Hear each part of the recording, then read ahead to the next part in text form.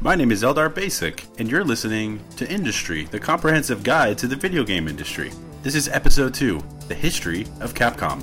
I hope you enjoy, and I hope you learn something.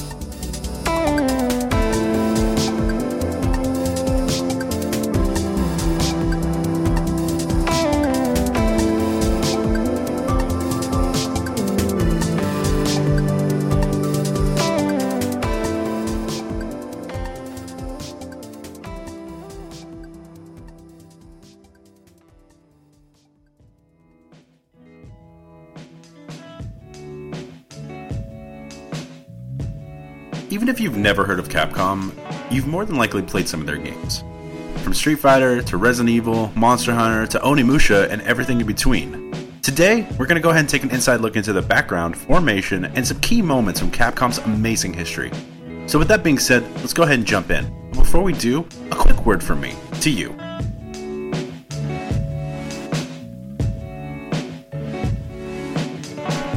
Thanks again for listening to Industry.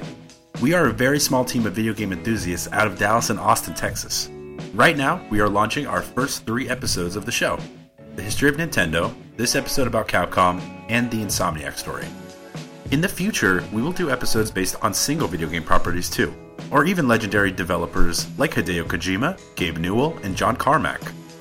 We're also going to be launching a Patreon soon, and a YouTube channel, so you can literally watch these episodes. There are tons of exciting things coming from the industry team, and we can't wait for you to be a part of it. Now let's talk Capcom.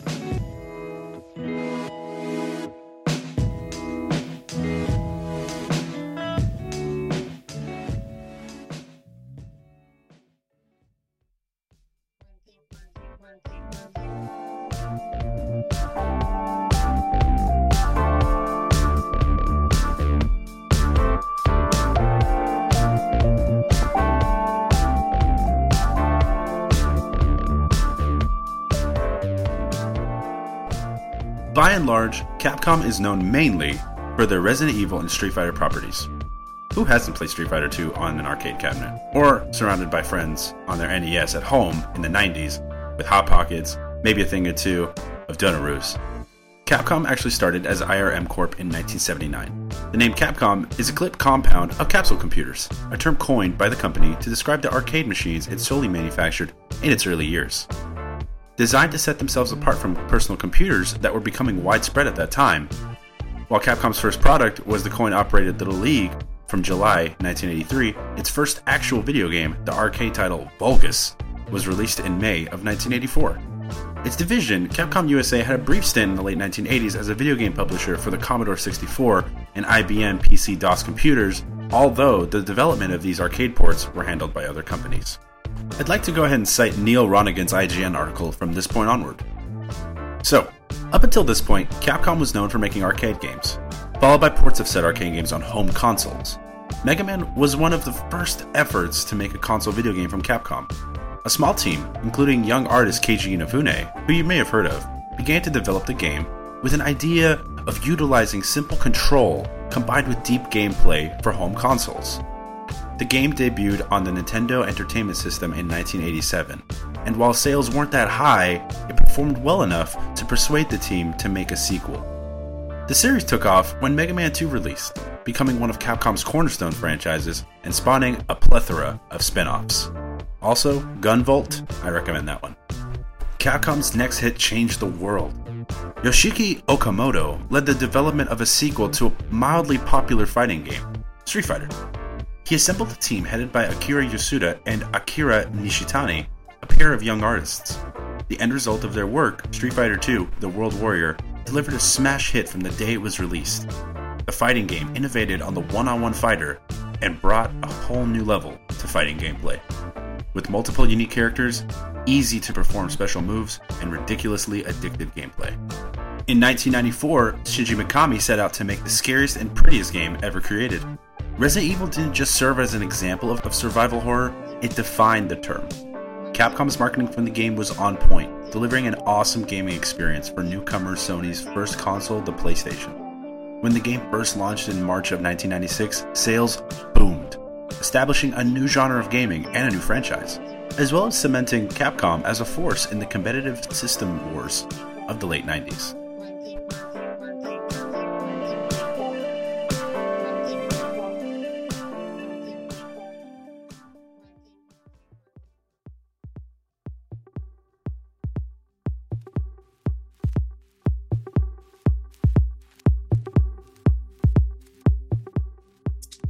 Capcom is obviously very prominent in the Japanese-American fighting game circuit.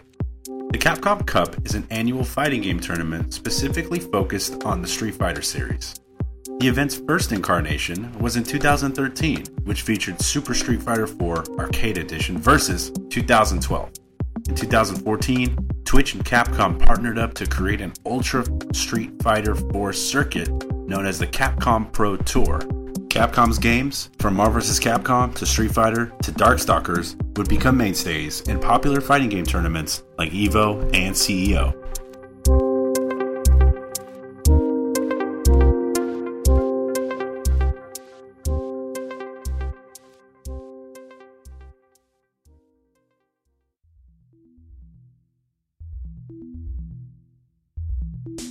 In 2012, Capcom was criticized for controversial sales tactics, such as having to pay for additional content which was already available within the game's files, most notably in Street Fighter Cross Tekken.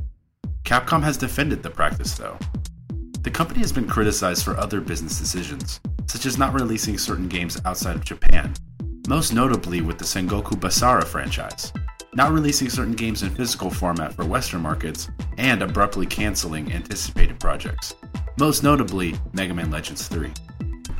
In 2015, the company pulled the PlayStation 4 version of Ultra Street Fighter IV from the Capcom Pro Tour due to numerous technical issues and gameplay bugs.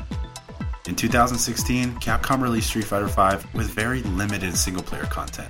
At launch, there were stability issues with the game's network that booted players mid-game, even when they were not playing in an online mode. Street Fighter V failed to meet its sales target of 2 million in March 2016. Unfortunately, they cut some corners later for Marvel vs. Capcom Infinite too, but I plan on telling that story another time. Capcom seems to be back on action as of 2017, with the release of the 7th installment of the Resident Evil series, which garnered huge profits and achieved stellar reviews from popular outlets like IGN, Kotaku, GameSpot, and more. Also, if you haven't played Resident Evil 7, I highly recommend it.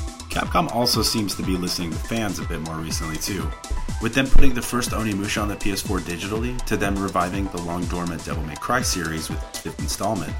Capcom is also releasing the popular Resident Evil 2, which has been remastered with entirely new graphics, a new camera, and tons of new content. I'm super excited for it.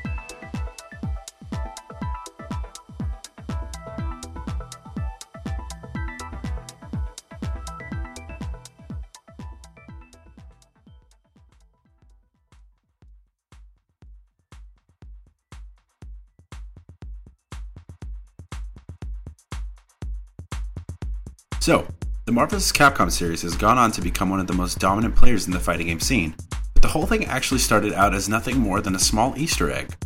The first game in the Street Fighter Alpha series featured a special guest inspired by the Street Fighter anime, the ending of which showcased a 2-on-1 fight of Ryu and Ken against M. Bison, the primary antagonist of the Street Fighter series. The game sought to recreate this moment for players with its secret dramatic battle sequence, which allowed a player of players to fight the tyrannical dictator at the same time. While this 2-on-1 battle seems fairly tame today, for gamers in 1995, it was a revolutionary feeling to utilize multiple fighters at the same time. Capcom instantly recognized that they had something special on their hands with the team-up concept, and would immediately begin work on a new project. This eventually became X-Men vs. Street Fighter, and the rest, as they say, is history. Resident Evil also had to go through a few changes too. It needed a new name.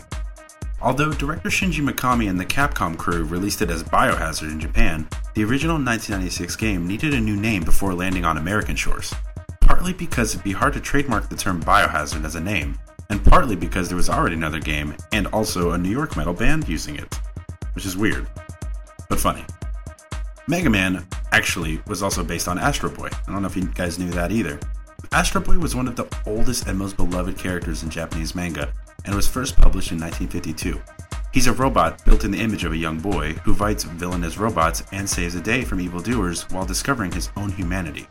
Kind of like Pinocchio, except without the evil robots. The original version of Mega Man looks like a young boy who fights evil robots and the rogue scientist Dr. Wily, while discovering his own humanity. Mega Man and the mythology of the classic series borrow some elements from Astro Boy's universe and design, including Mega Man's helmet, which replicates Astro's iconic Widow's Peak, as well as his heroically ingrained sense of justice.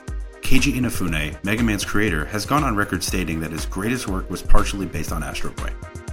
Interestingly, fans of both properties are uncharacteristically kind-hearted to one another, with a mutual respect towards one another.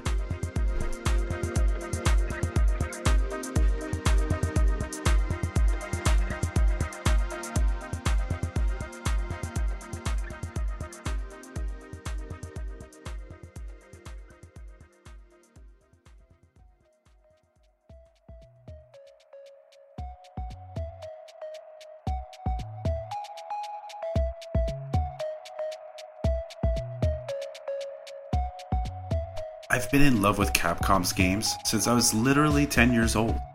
I loved learning how to play Street Fighter 4 at the ripe age of 17, learning Gouken's moveset and taking people down online and being terrified by the Nemesis as it chased me around Raccoon City's subway system. The first feeling of sucking some souls out of an Oni demon in Onimusha. Watching Jubei Yegu's story and Samanosuke Akechi defeat Fortinbras, sorry, spoiler. I just can't wait to see what they do next, not only in the fighting scene, but in the narrative space as well. I'm personally going to be picking up Devil May Cry 5, Resident Evil 2, and maybe even being chased around by Jack in 2019 in Resident Evil 7. So, cheers to you, Capcom. Keep doing what you're doing. Thank you so much for listening to Industry, the comprehensive guide to the video game industry. This episode was brought to you by podparadise.com, an awesome site that I use for discovering new podcasts. Check them out at podparadise.com and discover a new show. This script was written by me and recorded and produced by me as well. We're launching a Patreon soon, so be sure to stay tuned for more news on that front. Please follow me on Instagram and Twitter at Eldar Talks, and my other scriptwriter at Derek Logic on Twitter. I hope you learned something, and we'll see you next time.